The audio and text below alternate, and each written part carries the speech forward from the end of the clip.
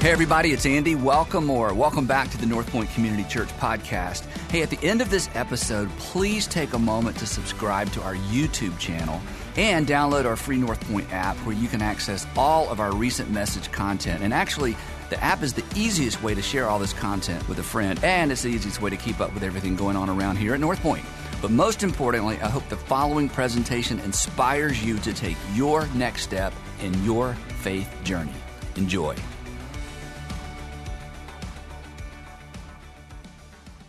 Well, I don't know about you, but when I was growing up, I don't know if it was because we didn't have enough money or it was because people didn't fly as much, but we didn't do a lot of airplanes when I was younger. We did a lot of road trips. And it was sort of became a tradition in our family. We did a lot of road tripping. And as a matter of fact, my family now, we love road trips. We do them all the time. I don't know about you, but when my childhood, like that was a big part of my childhood. And when we would go places on vacation, sometimes we'd go really far places. And I don't know if my parents just didn't want to spend the money on like a hotel to stay in between. I don't know if any of you experienced. We just would drive all night, all the way through the night to get where we were going. We'd drive all the way down the East Coast. And this was in the days, by the way, there weren't car seats or, nobody wore seat belts. And like, as a matter of fact, my two siblings and I were telling some stories recently about how when we went on a trip, we had a Chevrolet Monte Carlo, not the Super Sport. Like, it wasn't that cool. It was just the two-door, and they had a front and back seat. The back seat was pretty small, and we go on a road trip. The three of us are all in the back seat, and you drive all night. It's not comfortable. So we would stack some of the stuff out of the trunk, like some of our luggage in the floorboards, you know what I'm talking about, on either side of the hump. Remember that? There's a hump in the middle, and then either side of the floorboards, and one of us would lay across that, like on the floorboards, and then another one would lay on the actual seat, and then the third one would just get in the back window, and you lay in the back window. Anybody remember this?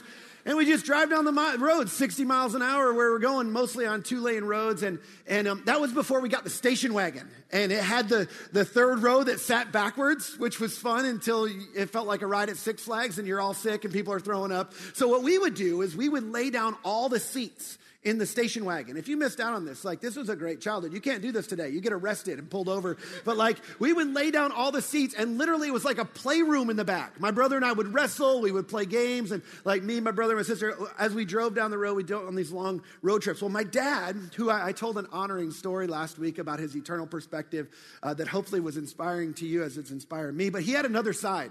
By the way.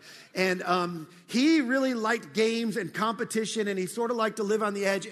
And on these road trips, late at night, people weren't sleeping, and we'd get bored. And so my dad he invented a game, and it was called steering competitions.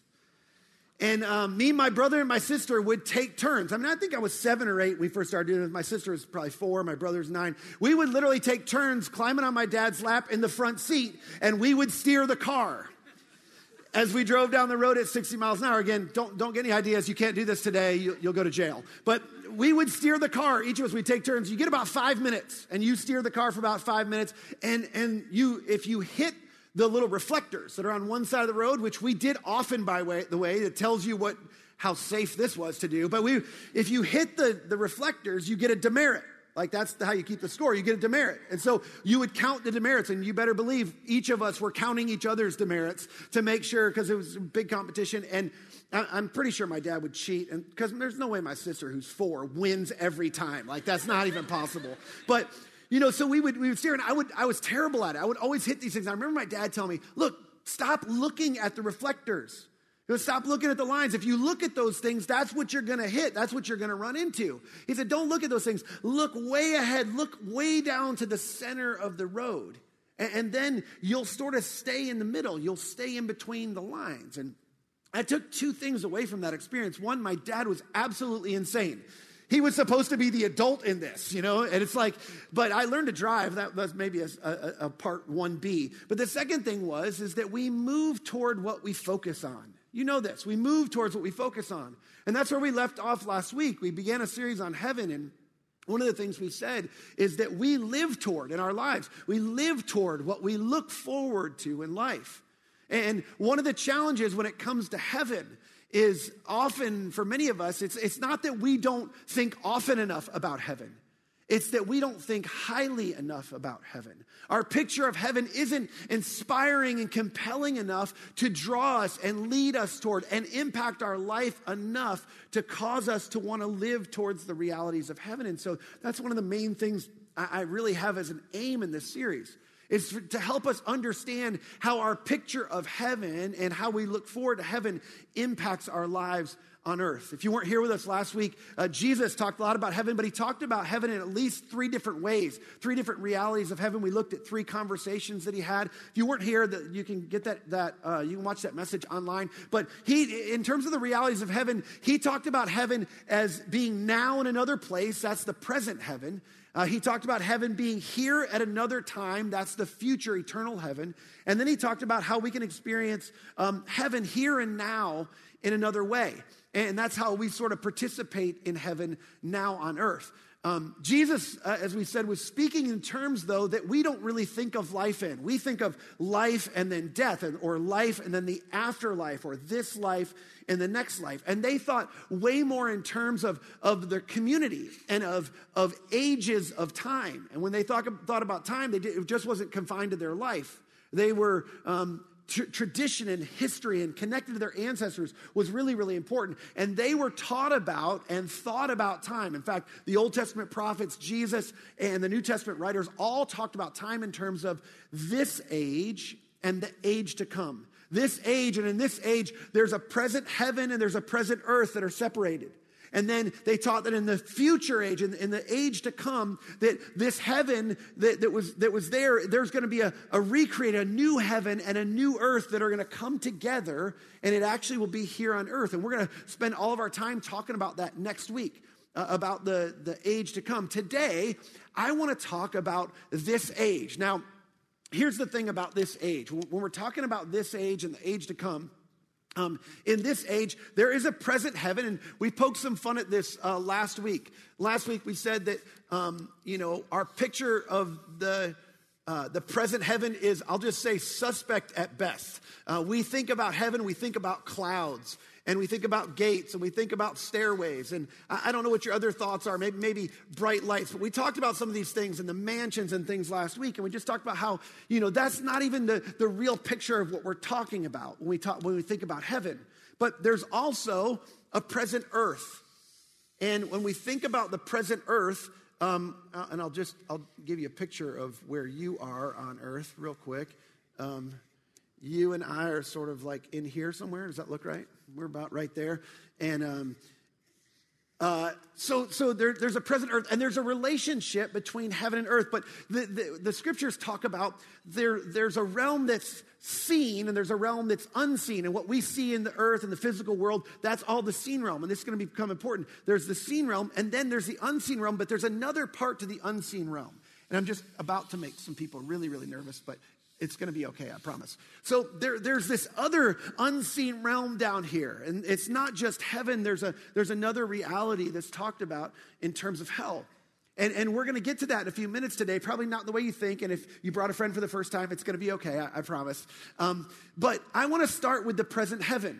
And then we're not going to major on it because there's a lot of overlap between what we're going to experience in the present heaven and in the future eternal heaven. Because next week when we talk about that, I'm going to really unpack several scriptures that really talk about what our experience will be like, what we can look forward to. And we'll kind of save that for the end because it's sort of really the finale of what we really look forward to in the realities of heaven. But today, as we're talking about this, as we're talking about heaven, I have to say, last week when I was talking to somebody, I said, hey, next week we're going to talk about, what happens when you die. And after the service, somebody said, man, I really commend you for talking about the heaven, because this is a difficult topic to talk about. And I was thinking they were thinking because there's a lot of disagreement or whatever. And they're like, no, I just think it seems a little early in the day to be reminding people that they're going to die. And I was like, this was supposed to be encouraging, right? But we are going to die. And the reality is the scriptures say that those people who believe in Jesus, they're going to go to a present heaven. And we get a glimpse in Revelation. John gives us one of the best glimpses of heaven that we can get. And you're going to read it. You got to think of his context. And John's context is that he's really mourning the loss of his friends. This is late in his life. And he was one of Jesus' closest followers, but his friends, the other followers of Jesus, many of them had given their life for the message of Jesus. They became martyrs for what they believed. And really, a lot of people believe this is what really caused the message of Jesus to explode and ultimately overtake the Roman Empire. But they had such conviction. And John's dealing with the difficulty of, this isn't right. We're trying to follow you, God, and I'm trying to live my life for this. And I'm later in life, and I'm wondering about all this. And when are you going to return? And so God gives John a vision of heaven in Revelation 6. And it's sort of a peek into heaven. And remember, this is through the lens of his struggles and the people who've lost and the people who've suffered, and he's contemplating his own life. And John's given this glimpse, and I don't know if he was asleep, I don't know if he was awake, but God gave him this picture of heaven, and he wrote it down. And one of the things he said in that was, in Revelation 6, beginning verse 9, he says this, he said, I saw under the altar the souls of those who had been slain. So these were his friends. And others who had, because of the word of God and the testimony they had maintained, they had become slain. They were killed for their faith.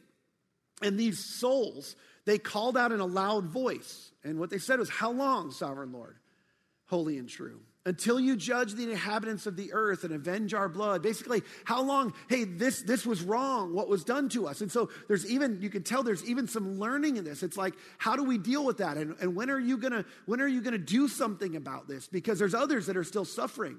And John's, again, as you see in this vision, this is his plight in life.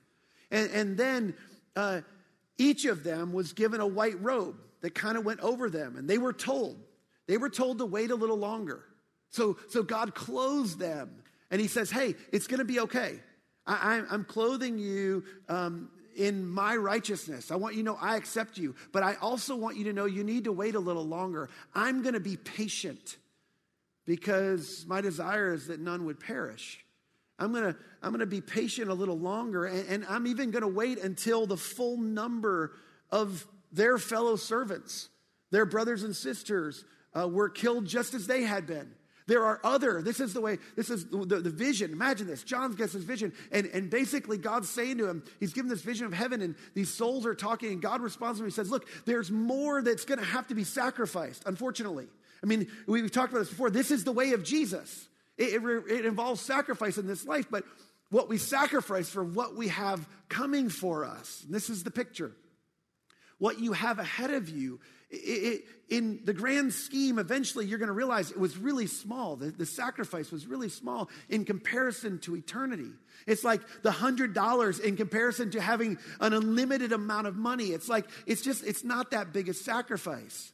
And John acknowledges in this, there's at least three things to look forward to. And again, this is just partial in comparison to what we're going to look at next week. But he said, look, you're going to go to a physical place.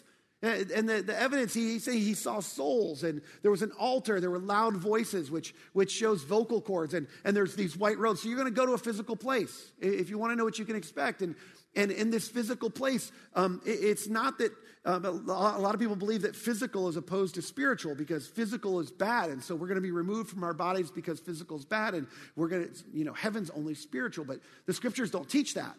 And if you think about it, physical and spiritual can't be opposed to each other. This is a very New Age thought, by the way. They can't be opposed to each other, because if that were true, then God couldn't have inhabited a body in Jesus. God, who was holy, took on a physical body. And then that body was raised from the dead, and he ascended to heaven. So we know there's at least one body in heaven. And so there's going to be a physical place we go to, and we're going to have certain knowledge in this place. He said that he saw people who were slain for their testimony, and he asked questions. He was going to gain knowledge. How long until you're going to judge? How long until the age to come is what he was asking. We're in this age, and there's this struggle between the present heaven and the present earth. There's these competing values, and on earth there's sort of this struggle, and how long is that going to go on until the age to come? And he inquired about things on earth. So you find they don't know everything.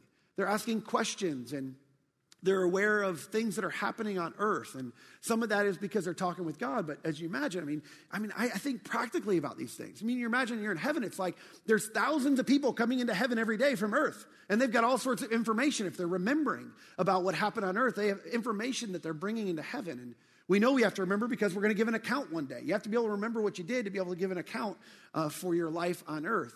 So there's going to be knowledge, and then we're going to be participating in the present heaven. And we're going to talk about this next week, but amongst other things, one of the things we're going to be doing is cheering people on. We actually learned that in Hebrews chapter 12. We're going to be cheering on people on earth.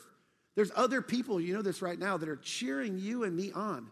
Like they're interceding for us, and they're cheering us on. They're watching, and they're going, keep going, be faithful. Stay away from the stuff that's going to lead you in the wrong direction in life. They're waiting and they're anticipating. And it talks about their brothers and sisters. They're enjoying family that they're reconnected with. There's a very strong familial connection and description in the scriptures of what we'll experience in heaven. So if we take this and we combine it with other things that the scriptures talk about the present heaven, here's a summary of what we have to look forward to. We look forward to a separation of our body and soul, which for some of us you're going, well, I like my body. I think my body's pretty good. Well, most of us, as we're aging, by the way, we're going, I really would like a new body. I could take a new body. I mean, somebody save me from this body. So that's something to look forward to. The separation of body and soul, it says in the future heaven, we're going to get a new body. Again, preview of next week. But there's a separation from body and soul when you die. And there's a relocation of that soul to heaven, to the physical place of heaven.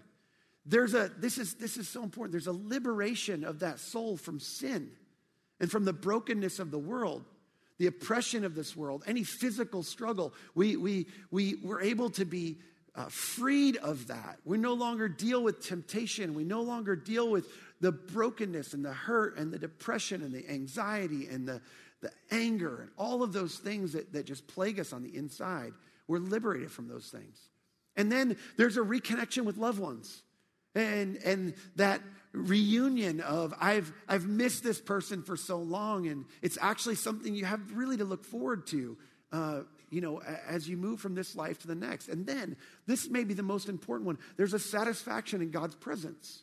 That you and we're going to find fulfillment and final satisfaction for all the longings on the inside. And so, as we're struggling physically, and we're wrestling spiritually, and we're longing internally, this is what's ahead of us. This is what you experience. And there's so much more. Don't miss next week. There's so much more in the future eternal heaven. But the truth is this is not something to be feared. It's why in the New Testament, they talked about death in terms of sleep. You know this, right? I don't know if you know this. In the New Testament and the first century followers, they didn't really think of death as like an ending to something, except for all the things that were bad. And it's like, hey, I'm going to go to sleep, and I'm going to wake up, and when I wake up, I'm going to be in this place where I've experienced a liberation and a reconnection with people and this satisfaction in God. Now, with all that in mind, and so much more in the future heaven, but just with that in mind, I want to take us back last week. We stopped part way through Paul's thought. We just got the first part of what he was saying in Colossians chapter 3. And this is where he began. He said, if you were here, you remember this. Since you have been raised to new life with Christ, you've been given a new life with Christ. Because you've given a new life, set your sights on the realities of heaven, where Christ sits in the place of honor at God's right hand. I want you've been given this new life, and this new life is not just for this life, and it's not just for this world, and it's not just for this age. You've been given your life. You've been raised to a newness of life that will never die. Your soul will never die. You will experience everlasting life, which is both a fullness of life and it's a length of life. That's what you've been given. That's what you've been raised to. So here's what he says. Think about the things of heaven, not the things of earth. For you died to this life. You died to this world. You died to this age. And your real life is hidden with Christ in God. I think in some ways, like I imaginary, I'm a preacher, so I do this a lot. I have imaginary conversations between some of these saints of old, and like, I imagine this is what Paul would be saying to John. John's like, well, what's going to happen? And there's all this suffering and what I'm dealing with, and I think Paul's like, dude, you died to this life, remember? Like who cares if you die? Who cares if you're sacrificed? We don't have to worry about that. You don't have to be fearful of that. Like this is not the life we have to look forward to. There's so much more. You've been promised a new life, and you need to think about that life and the realities of heaven, because you're going to be raised. Because when Christ, who is your life, is revealed to the whole world, you will share in all his glory. In the age to come, when Christ comes back and he connects the new heaven and the new earth, you're going to share in all the glory and the goodness of that reality of heaven. So set your sights on the realities of heaven, and you'll begin living in that direction, as we talked about last week. And then, this is the best part, Paul goes on to unpack how we experience those things, how we experience heaven, even begin to get a taste of heaven now on earth. He says this, he says, so put to death the sinful earthly things lurking within you. Put to death the sinful earthly nature that's on the inside of you. And you need to fasten your seatbelt at this point, because this is not a road trip with my dad. This is going to get bumpy for a second. He gets intensely personal, and this will be uncomfortable, I promise you. He says this, he says, have nothing to do with sexual immorality or impurity, lust and evil desires. When you look, and you look again, and you look at what you shouldn't, and you hook up with someone you shouldn't, and you set your sights on things that you shouldn't. You set your sights. You aim way too low. You aim at earthly things. You aim at earthly things that are affected by the forces of brokenness and the forces of darkness. You settle. Here's what you do. You settle for a distorted, perverted, counterfeit version of what you truly desire. The true intimacy that you're after, the true intimacy that God designed you for. He's given you instruction about how to experience that. And it comes through monogamy and fidelity and purity. And somebody's going, I thought this was a series on heaven. Like, what is this? Somebody just logged on. So we are talking about heaven. This is about how you experience heaven on earth. He says, look, that's going to bring all sorts of brokenness into your life. You got to get rid of that stuff. You got to stay away from that stuff. Not only that, don't be greedy. Don't be greedy. For a greedy person, they're an idolater. And they're worshiping the things of this world. It's funny. Nobody thinks they're greedy. You know how that is? It's like, nobody really thinks, it's like, no, I'm a generous person. I give, I help other people. I don't live for money. No one thinks they're greedy, but it's interesting. He puts this in the context of worship. And there's a reason, by the way, that they call it the almighty dollar or the almighty American dollar. And the reason is because many of us put our hope in it. We put our trust in it. We find our worth in it. We spend our lives working for it. Some of us are enslaved to it because we need more of it to pay off the debts that we've created for ourselves. The scriptures actually say that the borrower is slave to the lender. So we're indebted to it. And oftentimes it becomes our hope and it becomes our happiness. We depend on it. That's worship. That's serving something. C.S. Lewis said this way, he said, prosperity knits a man to the world. He feels that he's finding his place in it, while really it is finding its place in him. The pursuit of prosperity actually knits us to this world. Paul says, look, you used to do these things when your life was still part of this world. You were focused on pursuing pleasure at whatever cost. It didn't matter. You wanted to experience pleasure in life, and you want to experience prosperity in life. I mean, that's what you used to do when you were still living for this world and living for this life. But now is the time to get rid of anger and rage and malicious behavior and slander and dirty language. Don't lie to each other, for you have stripped off your old sinful nature and all its wicked deeds. These are a lot of these things are things we do to gain and maintain power in life. And so here's what he's saying. He's, look, you have this. This is you, by the way. I don't know if you like you or not, or you like my drawing of you. drawing people's not my best thing, so I don't try real hard at that. But there you have, whether you know this or not, on the inside of you, as long as you live in this world, you have a sinful nature that you're going to struggle with. And that sinful nature is going to cause you at all costs to want to pursue pleasure and prosperity and power, because it's the promise of those things. This is going to satisfy you. You're going to feel better if you pursue these things. This is what you really want. This is really what you should be after. This is what you should be pursuing, because this is going to satisfy and fulfill you. The Apostle Paul's going, look, these things that you're chasing after in this life, they've been promised to you already. It's your reality in heaven. The final satisfaction that you're going to experience in paradise in heaven, what awaits you, you don't have to clamor for that now. Now you're going to experience some sacrifice, and you're going to see other people that you think are getting ahead, or they're getting away with, or they're experiencing a better life than you. But here's what you need to know, that these things, they can bring out all sorts of problems in your life. This sinful nature leads you to be focused on these things, and it leads towards brokenness and death and destruction.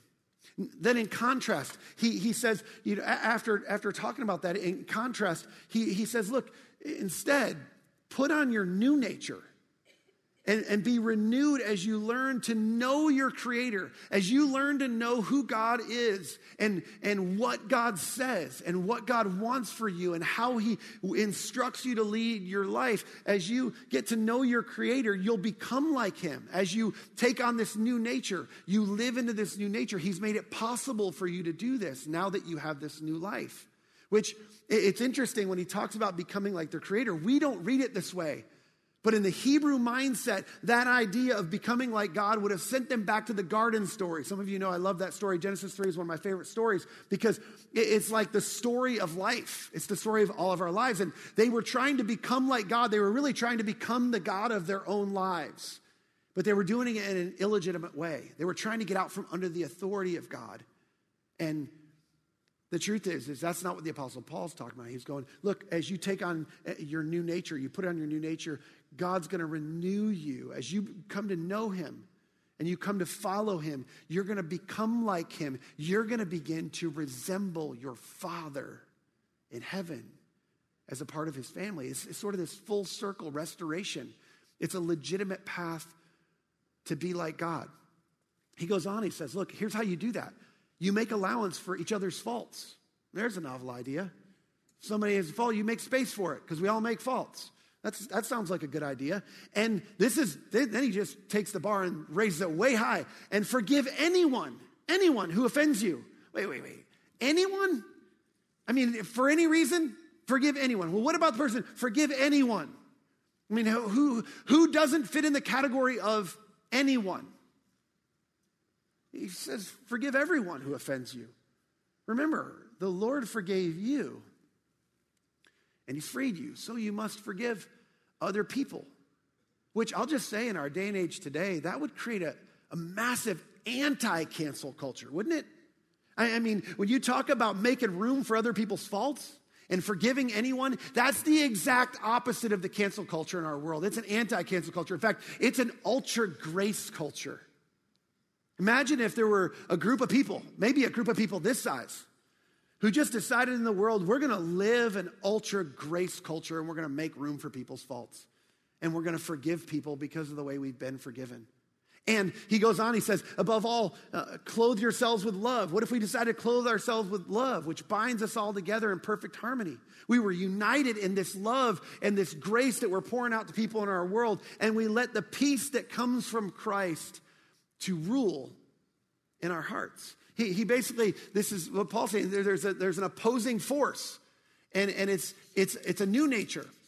It's this new nature that you've been freed to in Christ, that you've been given in this life. And this new nature, above all else, he says, is love. And it's a culture, creates a culture of radical grace. And it's a culture that sets its mind and its focus on peace and not conflict, around unity and bringing people together. And this new nature sets its sights on those types of things. And that actually points towards the realities of heaven.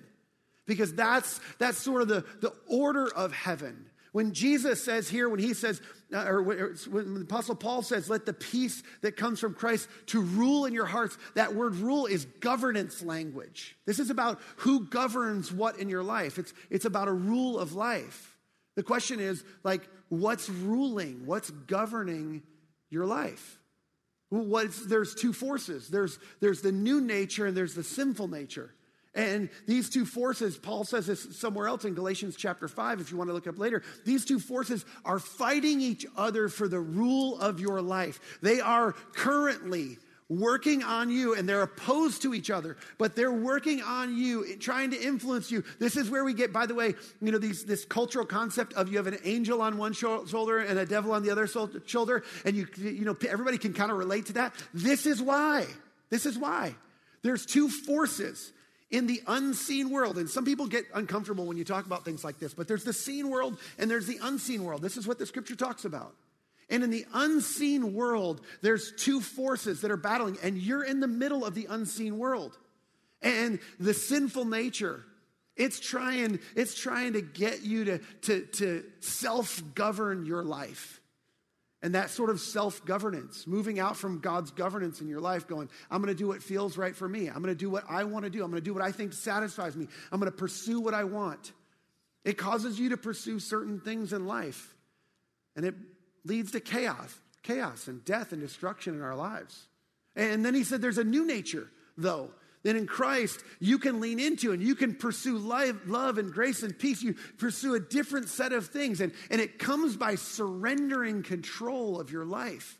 Putting on this new nature is not about taking control and gaining control and ruling your own life. It's about going, I'm surrendering my life. This isn't even my life. I've been given a new life.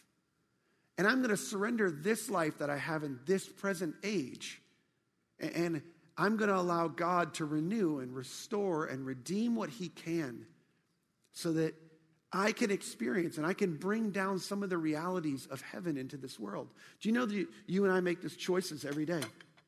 This is how this works. You and I make choices every day. And every day, you and I make choices that either bring the order of heaven down into our lives, or it pulls the chaos and brokenness of hell up into our lives. Everything is spiritual. The decisions you make about your sexuality, the decisions you make about your finances, the decisions you make about your careers and your relationships, and the stories you're going to tell, and the excuses you're going to make, and the things you're going to prioritize, and how you're going to spend your time and your money, all those things are spiritual. And you make decisions every day. And you either make decisions that are governed by the rule and the authority of heaven. And when you do that, you actually bring down the goodness and the order and the grace and the mercy and the peace of God into your life and other people's lives. Or we make decisions that brings the chaos and the brokenness and the destruction of hell up into our lives. Now, I just want to say this real quick. It's a quick caveat. Like, if you're here today and you believe that all there is to life is this life, I understand that. And if that's you, I'll just say this. If you think your one shot to experience all your deepest longings in your heart is this life, have at it. I'm serious. You should just go for it. Because if there's not really a reality that you can look forward to, that you can put your hope in, that's something that you go, it doesn't really matter what happens in this life. I have an eternal life. I have a life on the other side of this life that this life cannot ever even compete with. Sacrificing 100 for an unlimited amount is not a big deal. But if you're somebody who's going, I'm not so sure I can put my hope in that. I want to get as much as I can out of this life. Have at it. But I want you to beware that you're in danger of pulling all sorts of hell up into your life and brokenness up into your life. And you don't have to take my word for it. You just ask some people. If you need some references, I can put you in touch with some people. Just ask some people who've set their sights for a very long time on satisfying themselves with sexual pleasure, or satisfying themselves with accruing wealth, or satisfying themselves with chasing power as their chief end.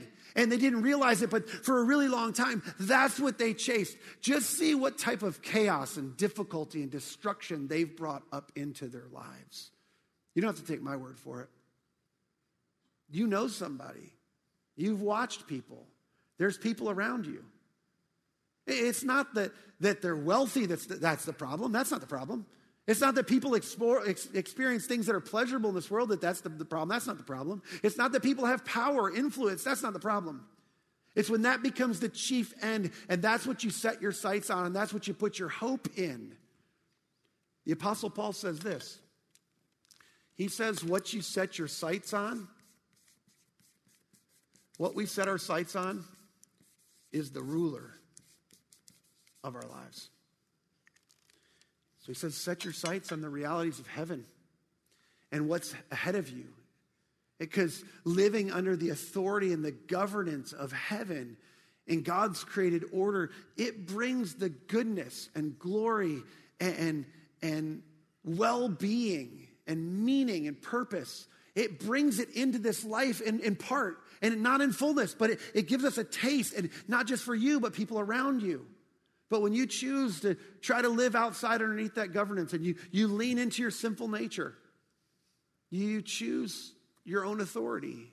We pull the chaos and brokenness of hell up into our lives. And this is what you need to know.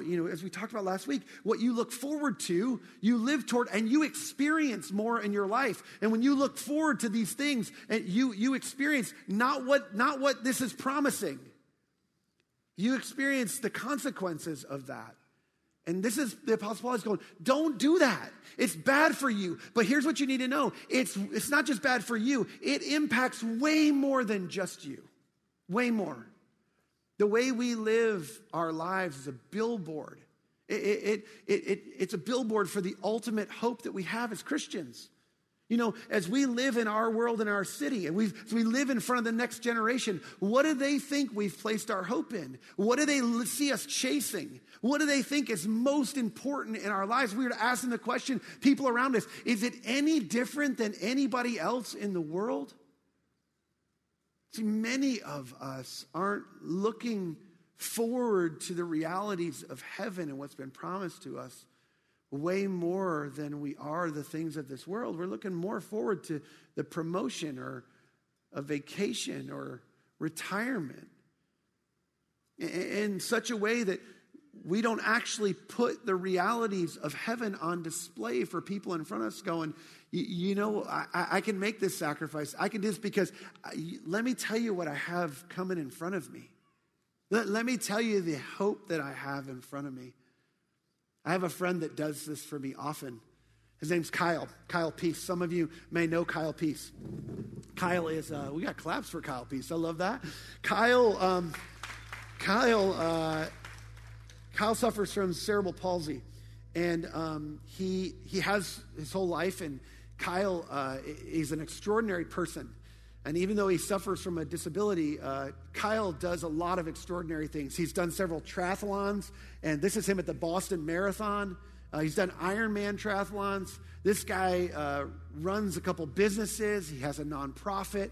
He's very involved here at Buckhead Church. In fact, I'm talking with him right now about he has this vision for wanting to create a ministry for families with kids with disabilities. Because he's been able to experience and accomplish so much in his life, he wants to give younger kids a greater picture to shoot for in life. And Kyle is incredibly inspiring to me, and he's of huge personal encouragement to me. And when he heard that I was beginning a series on heaven, he sent me a text message. Kyle sees the world differently than we do, in a really great way, by the way. And this was his text to me. He said, I can't wait to hear and see this series.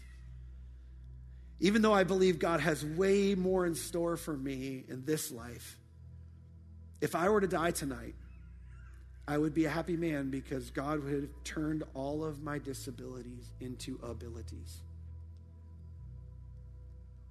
Listen, when you're struggling in this life with difficulty, physically, emotionally, spiritually, internally not experiencing what you want. I mean, I say Kyle, he may have a disability, but he has a massive advantage over most of us. For me, one of the things that text did for me was to go, you know what? I need to learn from you. You have a far keener sense of our inability to experience the ultimate fulfillment and satisfaction in this life that our sinful nature is telling us that we can. You have a far greater appreciation for what we're going to experience in heaven, such that you're not only anticipating and appreciating, you're fixated on what is to come. I'll tell you, that's an insane example of what the Apostle Paul is talking about. If we could see how much we have disabilities in this life to experience what God meant for us to experience. I mean, as good as life gets, it's a mere shadow of what's to come. But those shadows are important. You see, when things are difficult, it's because you wonder, well, why wouldn't a guy like Kyle is hurt, why wouldn't God just heal him? Here's what Randy Alcorn said in his book on heaven. He said, God uses suffering and impending death to unfasten us from this earth and to set our minds on what lies ahead. So the next time you experience a difficulty, you find yourself struggling physically, wrestling spiritually, you find yourself longing internally for something, this is what the Apostle Paul, set your sights on what is to come. See, Paul and Jesus both taught that we could experience parts of heaven on earth now. That's why Jesus taught us to pray, your kingdom come, your will be done on earth as it is in heaven. The Apostle Paul's telling us, aim higher, aim for something greater, play the long play. Because what you look forward to, what you're striving toward, is what you're living toward.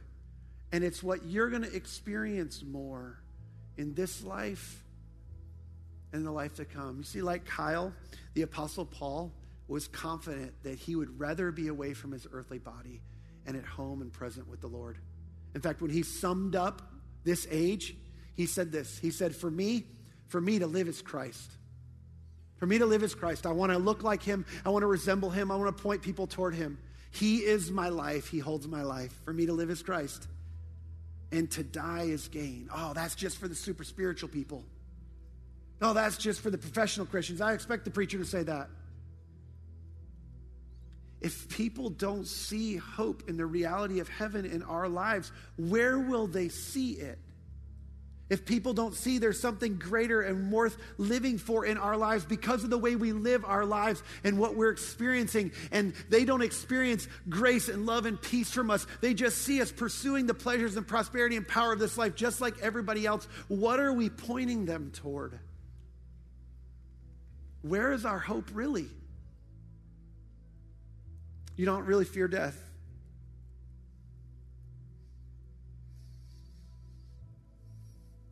It'd be sad. I wouldn't want to leave my family, but I know what I have to look forward to. I look forward to reconnecting with my dad one day. I look forward to a renewed body. I look forward to fully and finally being satisfied all the things I struggle with and the things that I try to wrestle and pursue, work through, so that I'm not pursuing things and bringing hell and chaos into my life and my family. But I'll tell you what I fear. What I fear most. I fear getting to the other side of heaven and running into somebody I knew. And them saying to me, wait, you knew this is how it was going to end? Why didn't you tell me? Why didn't you point me in that direction? Why didn't you share with me? Why didn't you live in such a way that you could help me? There's people like that in your life, and if not you, who?